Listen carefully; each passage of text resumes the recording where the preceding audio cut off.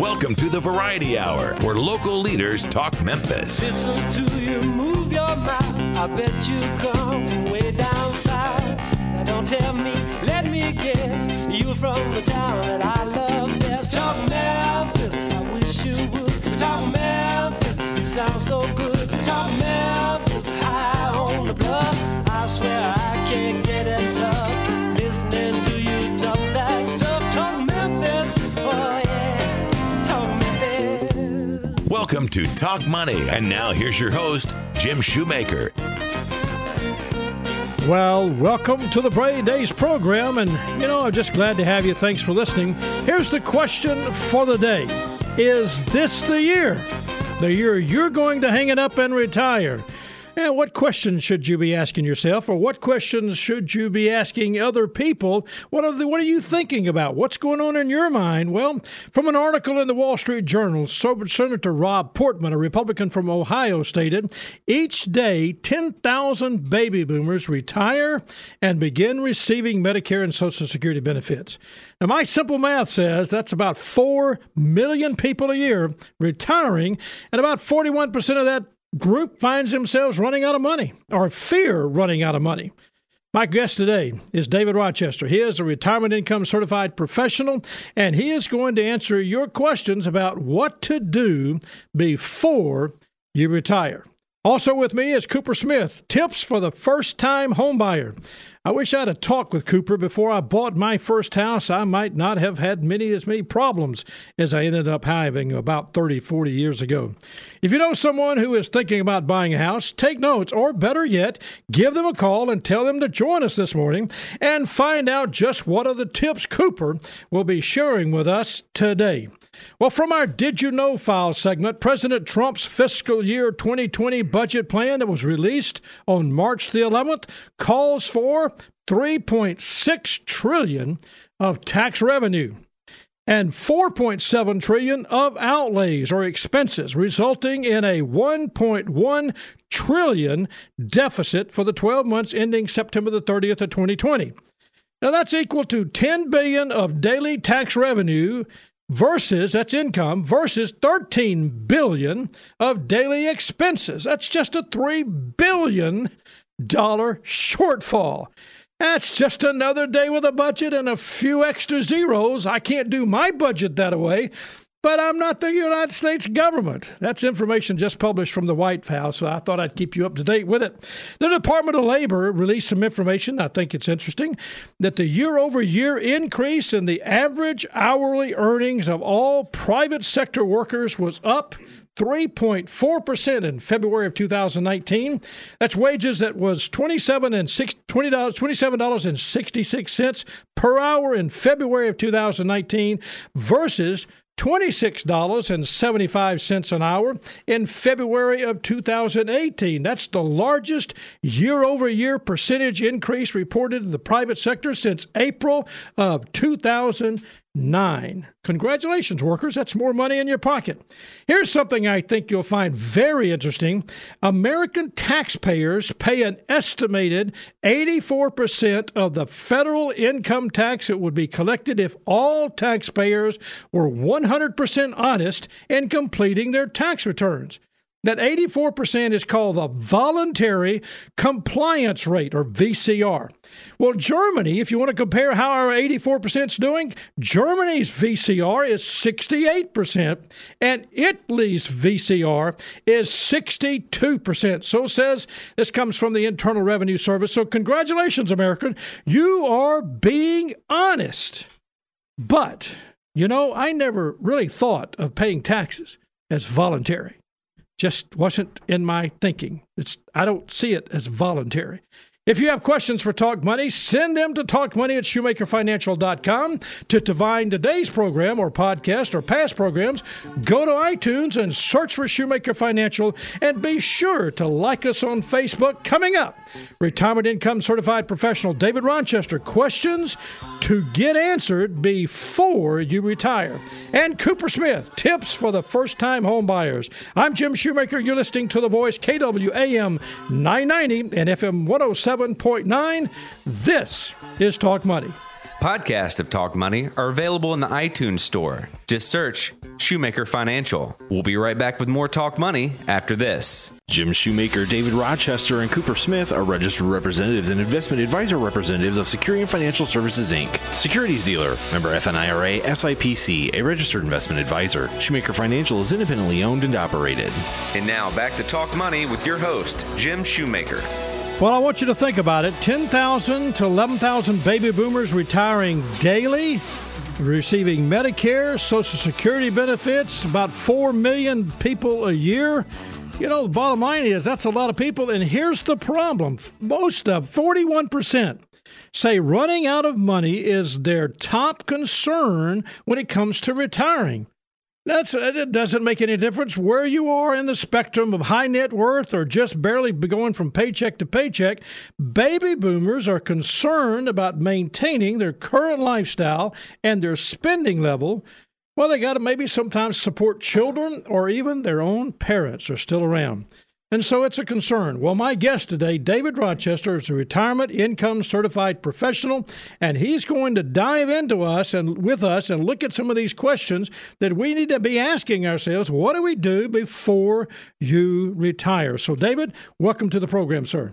Thank you, Jim. Good to be with you this morning. Well, you know, again, that mic wasn't quite there, so say it one more time, David. Thank you, Jim. It's good to be with you this morning. All right.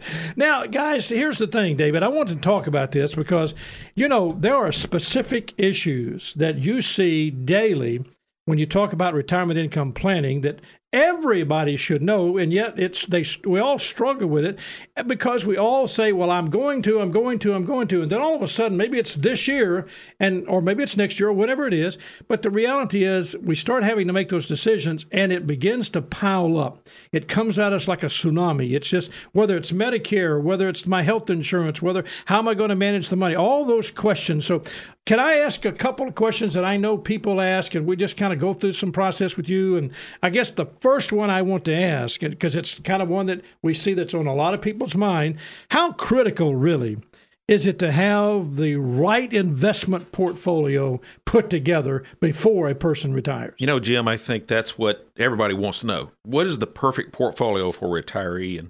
And really, that's not the most important decision, is what is the perfect portfolio. What's really more important is knowing that most of retirement income for most Americans is their pension income and their Social Security. That makes up more than half of most Americans' retirement income. So choosing when to claim Social Security benefits as well as when to retire, that date, that timing, has a much greater impact on their retirement security. So when you talk about pension income, are you talking about the 401k plan? They're the one that they've contributed to, or is it if they have a pension plan? If they have a pension plan. So if they've been fortunate enough, maybe they were a school teacher, worked for government, worked for organizations that still have a pension, then having that income come out of that is a guaranteed source. Okay, so I am looking at not so much the perfect investment portfolio. You use that term, perfect. It's just knowing what income's coming in and how to calculate that. Exactly. And we use the term mapping your anticipated expenses during retirement versus your sources of income. Now, again, a lot of people look at their 401k and say, that's my source of income. That's where you've accumulated money for retirement. But then you've got to determine, does that need to be turned into a source of retirement income? You know, David, that helps a lot because I think so many people get caught up in trying to make it the perfect portfolio or the perfect investment. You're talking about trying to look at a bigger picture than trying to get down into the weeds. Now, it's important. I know it's important to have a good portfolio lined up, but it's not so that you're saying it's got to be so perfect, because people perfect's not a good word. That's exactly right. And I think the other thing is when you're trying to be perfect, every mistake seems like a big mistake. And so, you know, an example would be if you are so determined on having the, quote, perfect portfolio, and then we have a market reset or large increasing interest rates and affects a portfolio, you might panic. Yeah. Good point. And panic's never good. That's correct. From that standpoint. Well, let me ask you this, because another question that we hear a lot is, should everyone... we talk with Kurt Zarnowski almost on a regular basis, and he is always talking about Social Security, and he helps us understand that. But from your chair, when you think about what you're doing with a client, should everyone plan to retire and start taking their Social Security income at 65? He says he actually says we ought to, if we can, wait to 70. What's your take? I think that's right, and Kurt's a great authority on this.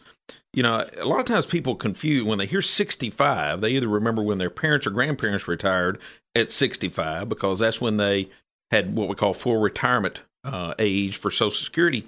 But I think a lot of times people get that confused with when they apply for Medicare. Medicare application and Social Security application don't have to be a synonymous date. Okay, Medicare you can turn on or will turn on at 65, but that does not mean you need to turn on your Social Security income. We can talk about that some more, but there's some big advantages to deferring when you start taking your Social Security income. All right, do you help a person look at all those different scenarios? I mean, to me, when you say that, okay, maybe I should defer, but is it really? Isn't that based on my mortality? I mean, if I know when I'm going to die, I defer, and if I'm going to live to be 95, it's probably better to defer. But if I'm only going to live to be 71, maybe it's not as good. I mean, so I don't know that. Yeah, well, Jim, that's a great point, and I know we have to be careful about sharing statistics, but this is a pretty accurate statistic that 1 out of 1 people die. So we can Let me think about that. That's pretty good. Right, I can agree with that. Right. So we're going to die, but it would be, I would think, extremely difficult to predict when unless you choose to do it yourself. So, at the end of the day, we don't know. No, we don't advocate that one either. That's exactly right. And so, but people are living longer. When you look at medical advances, when you look at technology, lifestyles, people are eating better and treating their bodies better and exercising better than they used to.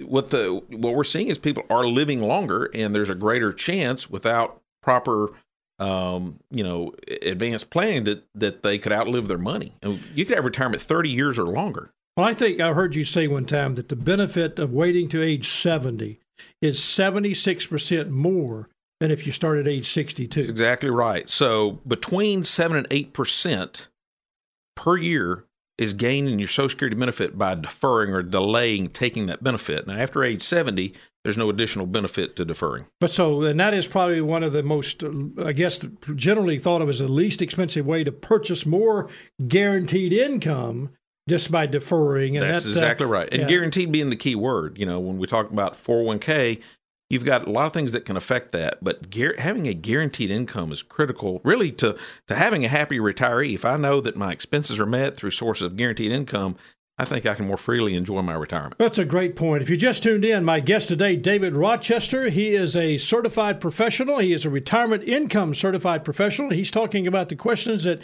maybe you should ask before you retire. And also joining us at this time is Cooper Smith. He's a financial advisor also at Shoemaker Financial. Cooper, let me ask you this question. We're going to give David a pause, but is it really complicated from your chair, when you think about working with a client to manage your retirement asset portfolio, that they have enough income without losing principal? Is it really that difficult to do that, or what's your thoughts? So I would say yes, it is complicated. Obviously, I don't think that anybody's got the market figured out. If they did, then that one person would probably be rich today.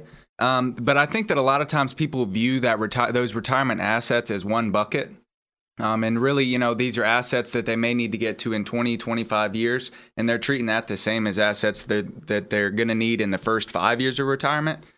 So a lot of times, one of the things that I'll talk with clients about too is even splitting those buckets up, right? And even taking a chunk and managing it maybe for those first 5-10 years of retirement, taking another chunk, managing it for the next 10 years, and then having a long-term bucket, right? And each of those buckets is invested accordingly to that time horizon and risk tolerance of the client. That makes a lot of sense. So you're saying a bucket that's kind of in that first part, the part maybe that you're most vulnerable, right, that it allows you to, if there is some correction in the market, you got that bucket that's kind of liquid, or I won't say liquid, but kind of secure, right, and it allows you to weather the storm and let the other buckets kind of manage through the storm. Right, and that's even where that mapping that you were talking about, David, is so powerful. I feel like so many people kind of have these lofty ideas of what they want retirement to look like, but don't ever take the time to hammer out not only what's it going to cost today, but what's it going to cost when they actually want to retire. Oh, that's great. So that mapping's huge and really gives people that clarity we were talking about of knowing, well, what's this even going to cost? Should I take Social Security early? Should I wait? And really mapping is the only way to kind of get that clarity that you're looking for. All these questions are questions that you need to ask. Bottom line is before you retire. If you're asking them after you retire, it's a little late. Right. So it's, I think of people starting planning for retirement 10 to 15 years out so that it doesn't catch them by surprise. Mm-hmm. I was around the table just last night with a group of people that are all thinking about retiring or got some questions about, and it is complicated. It is frustrating. I mean, whether it's making a decision about Medicare, and we have Shannon to come on and talk about Medicare, or you got to, do I take my 401k? And it is, all of a sudden you found people are kind of, I don't know whether it's they're just deadlocked because so many things are coming at them, and it's very, very difficult because what decisions they make sometimes can be long-lasting decisions. That I think overwhelming is a good word to use because you've been in the routine of your daily work, and all of a sudden, that's all getting ready to change. And now you've got new factors you've never had to deal with, and I think the overwhelming let me ask you this. I want to ask that question since you mentioned today, factors, because reality is, do you find that people fear, and I use that word fear, maybe get concerned's a better word or something, with spending principle? They're 66, 67, 70, whatever, and they're in good health, and they think, I don't really. How do you coach somebody through that mindset of, I can't spend principle? That's a great question, Jim. And that age, I think, just like myself, we remember the days back in the 80s when you could get CDs paying double-digit returns. And so if you had enough income from those type of fixed investments, really worrying about principal wasn't as big of an issue. And Social Security probably made a bigger portion of overall retirement income needs at that point. So today, there's a concern because we're in a low interest environment. And we really try to manage according to what we call total return. Some of your income will come from dividends or interest off of investments. Some of it may come off of selling some assets at a gain. So it is total return we look more for today rather than just interest return. Well, I guess when you say total return, I want to make sure that we're clear on understanding total return. I know people use annuities, and they think of, I've heard you say annuities are income-oriented and investments, you think of growth or build. And I'm not saying one's better than the other. We can talk about annuities, but the reality is, in this total return mindset, give me the explanation of how do you share that with someone? Just say I'm in front of you right now and I've got to make a decision. How would you talk to me about you only have so much dollars and you need to look at total return? Explain that. Okay, sure. So as we know, total return is made up of a couple of things. First is dividends or income that come off of your investments. If you take that out and spend it, then you're not buying new shares of the investment. You're spending part of that return. But also, you might have some things that are stock-oriented or growth-oriented where there's been a price change, hopefully a growth price change, and you're going to sell some of that at a profit, right? You're going to use part of that as a source of income. So that becomes total return. When we look at growth plus dividend reinvestment income, that is your total return. Okay, so you manage it all together from that standpoint, and I like what you said, Cooper, with the buckets. So now help me with that. If I fear spending principal, give me the bucket scenario again. I put it in multiple different buckets to manage through different cycles. Mm-hmm. Yeah, so I'd really just try and get a good idea of what that life is going to look like for the client during retirement. I'm trying to figure out, how much money will they need at certain points in time? Do they feel like they're going to travel with the grandkids? Are they going to buy a new house? So I really want to make sure that we hammer down what that life is going to look like. And again, I keep going back to that, but I think that's just so important. And really, you kind of build everything based off that. Obviously, everybody's situation is different, but I just think it's so important to tailor it to the specific person. All right, David, let me ask you this question. We got just one or two more questions to go. We're going to have to take a break here in a second. But does it really take much money to have a successful retirement? Everybody says, I just don't have enough. I got this, I got this. What do you say to somebody who says that? Does it really take a lot of money? Well, it's a lot of money is relative. And I think the key thing is it's relative to what you're going to spend. It comes back to what Cooper just said. You need to have a handle on what your expenses are going to be. And unfortunately, what we see is a lot of times people haven't really thought about that. We get out of the habit of just tracking our budget every month or every year. We get out of the habit of looking at how expenses have changed over time, maybe just how our healthcare has gone up, or our auto insurance, or whatever that may be, utilities. So we have to get a handle on that. And then Is it a lot of money? Sure. I mean, just look at what you spend per year. We all spend a lot of money. Now it's a matter of how do I make sure I have enough income? And I think it's easy for us to confuse money with income. I need income to pay bills, right? That's how I pay my bills, is with, just like when I'm working, with my income. I don't go sell my house in order to pay my bills. I don't sell a piece of property to pay my bills. I use my income. It's the exact same thing in retirement. So how do we determine what that income should be? And it needs to be relative to our expenses. And that sometimes is difficult. Do you find people feel like, I mean, I tell everybody that, if I've been watching a 60-inch HDMI, flat screen or these new curved screen TVs, and all of a sudden I expect to go to retirement and watch the 12-inch black and white, that's not good retirement. That's right. That's not a good lifestyle. How do you help somebody get through that? Because we do think, well, if I'm going to retire, I got to quit. I got to stop and sit on their front porch and rock. That's not retirement. Right. Well, fortunately, it's helping them have a picture of what they want to do in retirement. You mentioned earlier, planning ahead 10 to 15 years. That's critical because we've got more time to adjust at that point. And then, so the second part is what is it they want to do? And as Cooper said, at what time do they want to do it? They may want to travel more early. I think we have to be cautious there. If we spend too fast, there might not be as much later on, and we need to keep in mind longevity, how long we're going to live. That makes a lot of sense. When we come back, I want to ask you about healthcare cost and retirement, and even nursing home, possibility of nursing home. If you just tuned in, my guest today, David Rochester. He is a certified retirement income certified professional, and Cooper Smith, along with him, they're talking about retirement income. And when we come back later on, tips for buying a home, a new home buyer. And boy, I tell you what, Cooper's got them laid out for you. You do not want to miss that part of the program. If you've even thought about buying a house, Cooper's going to lay out some must-dos and some must-don'ts about buying a new home. Stay with us. You're listening, of course, to KWAM 990 and FM 107.9, The Voice. I'm Jim Shoemaker, and this is Talk Money. Be sure to like us on Facebook. Just search Shoemaker Financial. We'll be right back with Talk Money after this. This material represents an assessment of the market environment at a specific point in time and is not intended to be a forecast of future events or a guarantee of future results. This information is not investment advice or a recommendation. And now back to Talk Money with your host, Jim Shoemaker. Well, we're talking about the baby boom generation, and they're thinking about retirement, and you've got questions that maybe you should ask before you retire. My guest, David Rochester, Cooper Smith. We're going through this whole idea of 41% of those people that were retiring fear running out of money.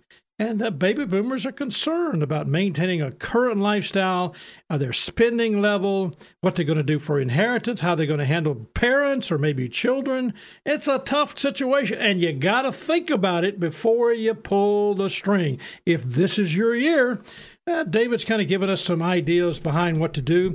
David is a retirement income certified professional. Cooper Smith is a financial planner at Shoemaker Financial. We're walking through your questions, and the question that I want to start with, David, in the second half of the program, what about health care costs? Because honestly, that is the question I hear most often. It is the most confusing, the most concerning, the most whatever. It is a problem. What do you do with healthcare cost? Well, in the days when we all used to think we were going to retire at 45, 50, 55 years old, I think healthcare cost wasn't as big of a concern.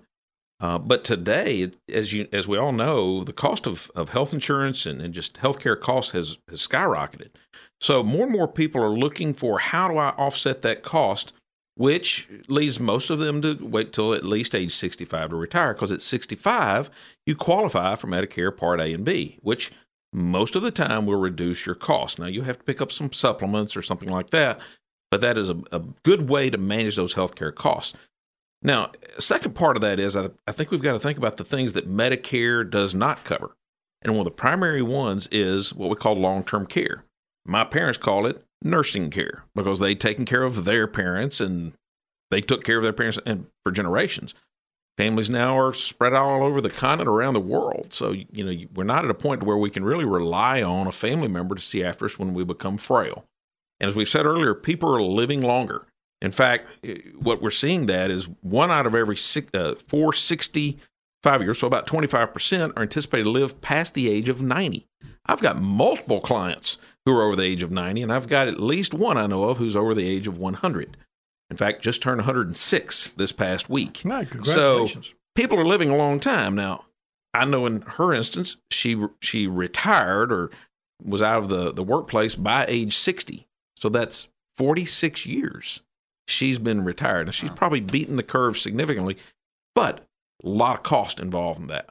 And when we talk about long-term care costs, nursing home costs, that is a big cost that most people don't anticipate or don't plan for. They haven't set aside money or put programs in place to offset that cost. What would you say to somebody? Because that around the coffee table, around the dinner table, around the breakfast table, around whatever, is a topic that seems to be, what do I do with this? What should I do? And how do you guide them, David? I mean, where do you tell them? What do you do? I know you probably call Shannon in the office, but what is it what would be the words of wisdom, that peril of, wow, this is what they ought to do? Is there something that you say, or is it just kind of I think it's a question, and it's this. If you get to the point, and statistically you will, to where you need some type of assisted care, skilled care, how are you going to pay for that? Now, most people still believe that Medicare is going to pay for that. And that is not the case. Medicare does not pay for that care after a certain number of days, and that's a very few days. So there needs to be a program in place.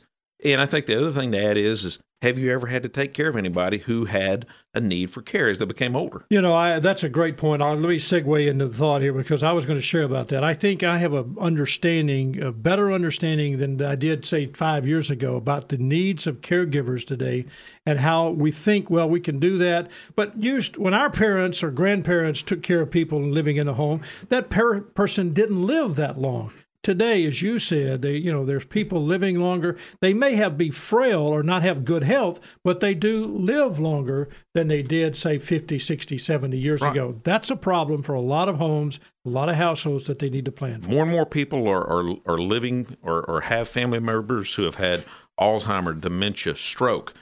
They're still physically healthy, but mentally they could have that for a long period of time and need a caregiver. David, you've done a great job of helping us understand questions that we should be asking ourselves or going through before we retire. You're talking about how critical is it to know the right investment?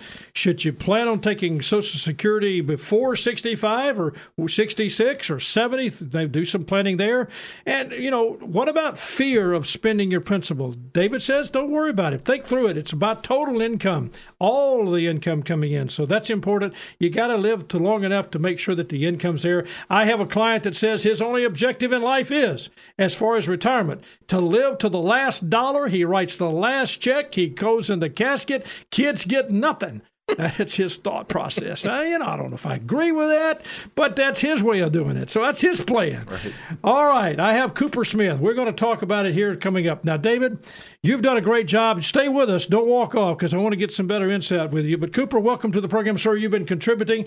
Here's the whole idea, this tip for first-time buyers, home buyers, and I know you've done a lot of research, put together a lot of thoughts into this. Some of this comes from an article written by Emily Crone titled Tips for First-Time Home Buyers. So we're kind of using her title, but you've done an enormous amount of research, so help me with it. What is the first thing you say about tips for buying a home? Sure, and thanks for having me, Jim. I would say that one of the first and most important things to do would be to save for a down payment, and not only that, but to start early. So down payments can be expensive. Most people, typically first-time home buyers, think that you've got to save that 20% for your mortgage, but that's not actually the case. There's a lot of lenders that will offer you less than that, and there's actually first-time home buying programs that will allow you to put down as little as 3%. But even keep in mind that if you are going to put down less than that 20%, it can mean higher costs, things like private mortgage insurance. But even that small down payment can still be hefty, right? That can still be a big amount, even if it is 3%. So some good tips for that would just be automated savings. I think that's such a good point. And I say this, if I could look at just a group of millennials and say, okay, first-time home buyers or home buyers, save money for the house. That's a good investment instead of buying the $50,000 truck. Right. That's definitely. just, look at don't put them in equal. They're not even in the same page. They're two completely different things. I've got a lot of clients that would probably argue against sure that. They will. Right. I'm sure they will. But I hate to I'm tell with you at least. The truck is a depreciating asset. The house is an appreciating asset. All right, when we come back, I've got Cooper. I've got him zeroed in on first-time home buyers. Some tips. He's going to talk about credit. Is it important? You think? Stay with us. I'm Jim Shoemaker. You're listening to KLWAM 990 FM 107.9. This is Talk Money.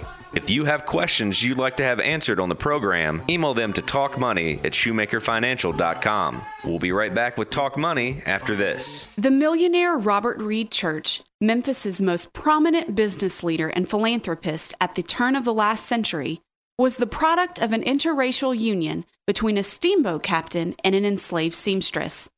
During the Civil War, when he was forced to be a cabin steward on a Union steamboat, Church married a former slave named Louisa Ayres.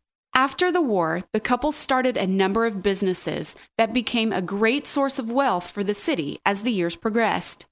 But their success did not come easily. During the race riot of 1866, Church was shot in his saloon and left for dead. But he recovered and resolved to remain in Memphis despite the violence. After surviving the yellow fever epidemic, Church used his own money to build the public park and auditorium on Beale Street, the first major urban recreational center in the nation to be owned by an African American. The auditorium became a center of Memphis civic and cultural life. W.C. Handy was employed there for a time, and it was the site chosen for President Theodore Roosevelt's visit to Memphis in 1902.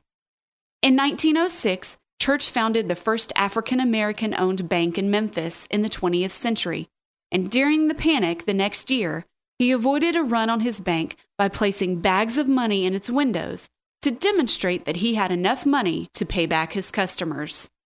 Throughout his years in Memphis, Church was the most active philanthropist in the city. He not only purchased the first bonds issued by the city after it declared bankruptcy, but also saved local church property from being seized when he paid off their creditors. In a marvelous coincidence, Church died in 1912, the same year his former employee, W.C. Handy's hit song, Memphis Blues, was introduced to the world. This has been another Mid-South History Moment, brought to you by Shoemaker Financial. The S&P is an unmanaged index of 500 large-cap stocks. Investors cannot invest in an index. Past performance is no guarantee of future results. Investments will fluctuate and when redeemed may be worth more or less than when originally invested. And now back to Talk Money with your host, Jim Shoemaker. My guest is Cooper Smith. We are talking about tips from first-time homebuyers. He's done an enormous amount of research on this subject, and he's got some that comes from an article by Emily Crone, and it's titled Tips for First-Time Homebuyers.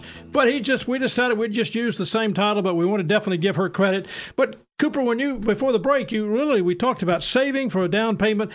Do the savings instead of buying the truck. Mm-hmm. And you said you've got friends that probably would argue with me. And I see that. I do that because sometimes we want that, hey, you know what? I can't buy a house, but I can buy a truck. Mm-hmm. I can do. But really, you're talking about trying to help someone do some really planning, because a home purchase and that savings for a home purchase is a big investment, mm-hmm. and it's an enormous investment because it helps them. I used to have a friend of mine when we were very new in buying, in fact, my first home, his first home, and he had a mindset of buying a home and then holding it for about 2 or 3 years, buying, selling, and move, and he did great. I'm not that way. I buy it and live there 25 years, but he really had a mindset. So it's up to the individual.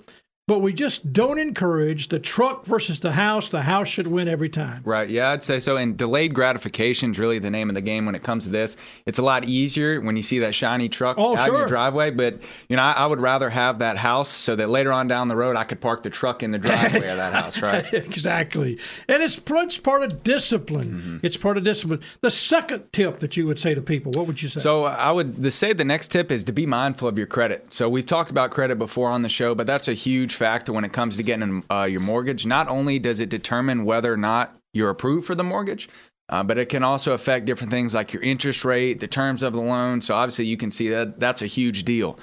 So check your credit before you start. You know, one of the things, and I hate to beat the truck to death, you know, but if I've got a $45,000 truck note that I got to pay 7 years for, that might hinder me from buying a house. Oh, yeah, they're going to see that. When they go and pull your credit, they're going to see that all that money is going away each month, and they figure, well, that's money that he could be spending on this house. That's a great point. What's another thing? I would say another is to compare multiple mortgage rates. So a lot of first-time home buyers think that it's maybe the same price. If you go to get a mortgage from anybody, you get the same interest rate from everybody. But that's not the case. Actually, according to the Consumer Financial Protection Bureau, if you shop out those rates from at least 3 different lenders, you can save more than $3,500 during your first 5 years of your loan.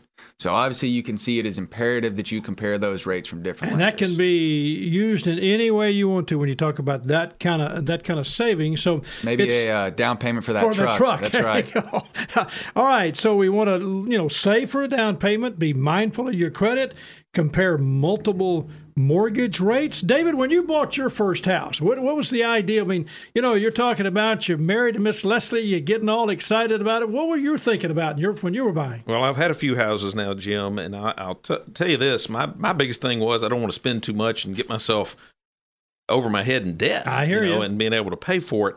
But one thing that I learned early on, and I grew up in a family that was involved in real estate for 40 years, and that was trying to get a pre-approval letter from your lender or a lender, maybe multiple lenders, back to Cooper's point, gives you an idea of what you can afford. And I say an idea, that doesn't mean you go to the max limit, but an idea of what you can do there. And I think also it gives you leverage over potential buyers who haven't used that tactic. That's a great point. So you go to your mortgage person or mortgage people that you're going to talk to, maybe it's multiple, and you just say, here I am. Be transparent. And they give you a pre-approval letter that says, okay, now I know this is my kind of, as you said, limit. Right. And so you don't get out there, because I hate to say I'm guilty sometimes and get to window shopping. And boy, I say, ooh, look at the glitter here. I love this. I love this. Oh, I think we can afford that. And then they say, you're kidding me. You're not even close. That would be a downer. But you need to understand also, that lender is going to examine your finances. They're going to look at your income. They're going to look at your assets. They don't just give letters. So they're going to examine it, be prepared for that meeting. Okay. Cooper, last thing you would say is a tip? Yeah, and David, that's actually a great transition into our last point. The last point is to pick a budget and stick to it, right? You don't want to be swallowed up by debt, have that huge mortgage payment every single month that's stressing you out. And so to your point, like you also said, that pre-approval amount, that's your budget ceiling. So that should be the most that you spend. So you should typically start that home buying process a little bit under that amount. Especially if you're going to be shopping in a competitive market, there's probably going to be a house that you see that you like. There's going to be other people bidding on it, and just your emotions could get in the way, right? You end up seeing it, you love it, your wife loves it. You guys are willing to, maybe you wait on the truck or whatever. But I would encourage against that, right? And that will really keep you from taking on something that you can't handle just because you let your emotions get in the way. When you talk about, David, you said you've bought multiple homes. And I think if you've had that experience a couple of times, it's still emotional. That's right. And I don't care how many houses you bought, it's still kind of that, ooh, this is big. But if you're a first-time home buyer, Cooper, as you're talking about, that emotion can be, ooh, I mean, this is the perfect home for it. I can see the babies movie. All that stuff. And let me tell you what, you can make a bad decision and not really, and think you've gone through all that process. So let's go over these things one more time. You said sit down and save, do some saving for the down payment. That's critical. Number 2, you said be mindful of your credit. Check it out. Know your credit. Maybe delay buying the truck so your credit's in good shape. That's perfect. Compare other mortgage rates. In other words, you said I could actually save $3,500 just by going out and, maybe have 2 or 3 and just looking at it. Pay attention. Let some people bid on you, but manage your credit, know what you got. And that David said, get a pre-approval order. Know what you can do before you look. Before you get out of your car and walk into walk up that driveway or walk up that sidewalk and say, this is the house. You want to know, can you afford it? Will the bank, and David, you said they're going to check everything out. They're not going to just, it's not just a pre-approval out or piece of paper. They've already checked you out. You know where you stand. And I think, Cooper, your last point is pick a budget, stick to that budget, stay on it, delay the gratification. If it's buying a house, make that your priority financially at that time. Jim, one final tip, and this is for the guys out there. Make sure the house has a good garage So you have room to put all your stuff, your fishing equipment, and your tools, because you don't get to put those inside. Maybe that should have been the number one tip for you. That's a great point. When we come back, there's some mistakes that you can make. And Cooper's done some research on giving us those. If you're a first-time home buyer, mistakes to avoid. My guest, David Rochester, Cooper Smith. We're talking about tips for first-time home buyers. I mean, this is great. Don't buy the big red truck. Save a little money. Buy this house. You're listening to KWAM 990 and FM 107.9. I'm Jim Shoemaker, and this is Talk Money. Podcasts for Talk Money are available for iOS mobile devices in the iTunes Store. Just search Shoemaker Financial. We'll be right back with Talk Money after this. Financial advisors do not provide specific tax or legal advice, and this information should not be considered as such. You should always consult your tax or legal advisor regarding your own specific tax or legal situation. And now back to Talk Money with your host, Jim Shoemaker. My guests today, Cooper Smith and David Rochester. We're talking about tips for new home buyers. David and Cooper have been doing a great job walking us through some things. Cooper, some of the mistakes that people make. I mean, I've had them in my office. I'm sure you've had them in your, where they think, oh, I didn't think about this. What am I going to do? What would you tell a new home buyer, or even an experienced home buyer? What are some things to avoid? Sure, I would say one of the biggest things is no savings for closing costs. So a lot of people think that you only have to save for that down payment, but chances are closing costs are coming as well. Typically, these can run about 2 to 5% of your loan amount. But you can actually shop out some of those expenses that you're paying for closing costs, things like your home inspection, maybe your homeowner's insurance. And I'll talk about it a little bit later, but there's actually things that you can negotiate too. Maybe it's your realtor's commission. Maybe you ask the seller to pay for a portion of those closing costs, but I just don't see people saving for those costs. And I think the key is in some markets, when it's a buyer's market, you can do a more negotiation, right, since you mentioned negotiations. But the reality is when it's a seller's market, and you talked about a while ago people bidding on a house, which is actually occurring today, it's tough to negotiate. Oh, yeah. Definitely. So that's something they have to think about. What's another? I'd say another is that you don't budget for those after move-in expenses. So chances are there's going to be a big, long list of future improvements. A lawnmower, I can remember all of a sudden I looked at the grass and said, that grass is growing, and I don't own a lawnmower. Oh, yeah. And all kinds of things, right? Not only do you have to buy the house, or you're just going to have an empty house, right? So things like furniture, rugs, maybe new appliances, home improvements, things like that. A lot of times people don't think about how expensive those things are when you really add them all up. My first bedroom suit, as I walked in and looked at it, my wife was all, and I realized, I said, this has got to go, because it was her white bed. It was a canopy. It had little pink, side flowers on the side. And I think, yep, we're going to have to do some additional budgeting, because we're not going to, and I didn't even think about that, because I normally don't got to do that, right? And so, so that became a real issue for quickly figuring out, how can I get this bedroom suit out of our bedroom? Right. So that's important. What's another good? So buying a home for today instead of for tomorrow. So it's easy to let your emotions get in the way and to think of houses that meet your needs for today. But if you're planning on starting a family or growing a family, consider some of your needs in the future. It might be a wise idea to purchase a house that you can grow into. And really the rule of thumb I would say to go by is think about if the house you are purchasing will fulfill your needs both now and in the future. So when you think about that, all right, I want to make sure that you're looking for, the future, and that's important. David, when he's mentioned negotiate, you've bought multiple houses. How is it more difficult in a buyer's market? I know it is, but what would you tell somebody about negotiation? Okay, well, it's more difficult in a seller's market. I'm sorry, yeah. So it's a little hard if you're in a bidding war to do that, but we've said this earlier, don't get caught up in the emotion.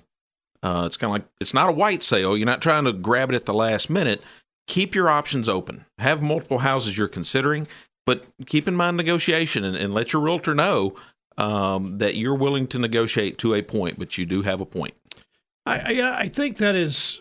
if you haven't negotiated something before, and Cooper, would you say to them to go ahead and get them a real estate agent? Because remember, if it's the seller's real estate agent, That's sellers, real estate agents working for the seller, and you're sitting there. Do you encourage them to find their own real estate agent or get somebody to go with them to negotiate? So I know for me personally, I would feel comfortable having that negotiation conversation. But if you had somebody else that maybe didn't feel as comfortable wading through those waters, I could say that would be a good idea. That's something I think that so many people forget. Seek help. Seek wise counsel. Right. I know I've always said, if I'm in an area that I haven't done before, no use me wading in and let the sharks consume me. Right. Get somebody to go with me. Give me a chance to do that. What's the last thing you think about? So the last thing that I see people doing is not buying suitable homeowners insurance. So homeowners insurance is going to be one of the things that's required when you go to purchase a home.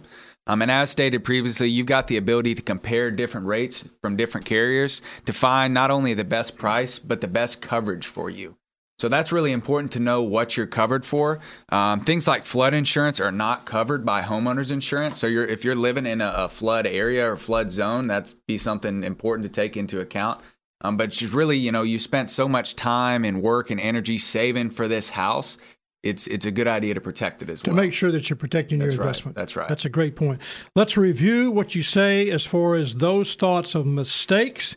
No savings for closing costs. That's something you don't do. Just to save the money. You expect it to be there. You said somewhere between 2 to 5%. It could be negotiated, but save for it. Better off to have and then no budgeting for the after move-in expenses, the lawnmower, the refrigerator, all those things that you think, I forgot about that. So save the money for that. Buying a home today, instead of looking, buy it not just for today, look for the future, something you can grow with and develop and move into. Negotiate. That was another one you said. And then, of course, buying a suitable amount of insurance. So important in today's world. Definitely. Thanks, guys. I appreciate it very much. Thanks, Cooper. Thanks, David. Thank you. Yes, sir. Thank you. You've been listening, of course, to The Voice, KWAM 990 and FM 107.9. My guests, David Rochester and Cooper Smith. If you would like to talk with them personally, call them at 757-5757. We hope you've enjoyed today's program as much as we've enjoyed bringing it to you, and thanks always for listening. If you have questions for Talk Money, send them to talkmoney@shoemakerfinancial.com. To find today's program on podcast or past programs, go to the iTunes and, of course, search for Shoemaker Financial.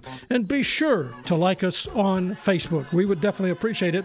I'm Jim Shoemaker, and thanks for listening. This is Talk Money. Talk Money is produced by Greg Ratliff. Guest and content coordination, Francis Fortner. Production assistant, Eleanor Moskowitz. Compliance officer, Tommy Armstrong. Mid-South History Moment, Rebecca Brazier and Drew Johnson. We'll see you next week on Talk Money. Jim Shoemaker, David Rochester, and Cooper Smith are registered representatives and investment advisor representatives of Securian Financial Services, Inc. Securities dealer, member FNIRA, SIPC, a registered investment advisor. Shoemaker Financial is independently owned and operated.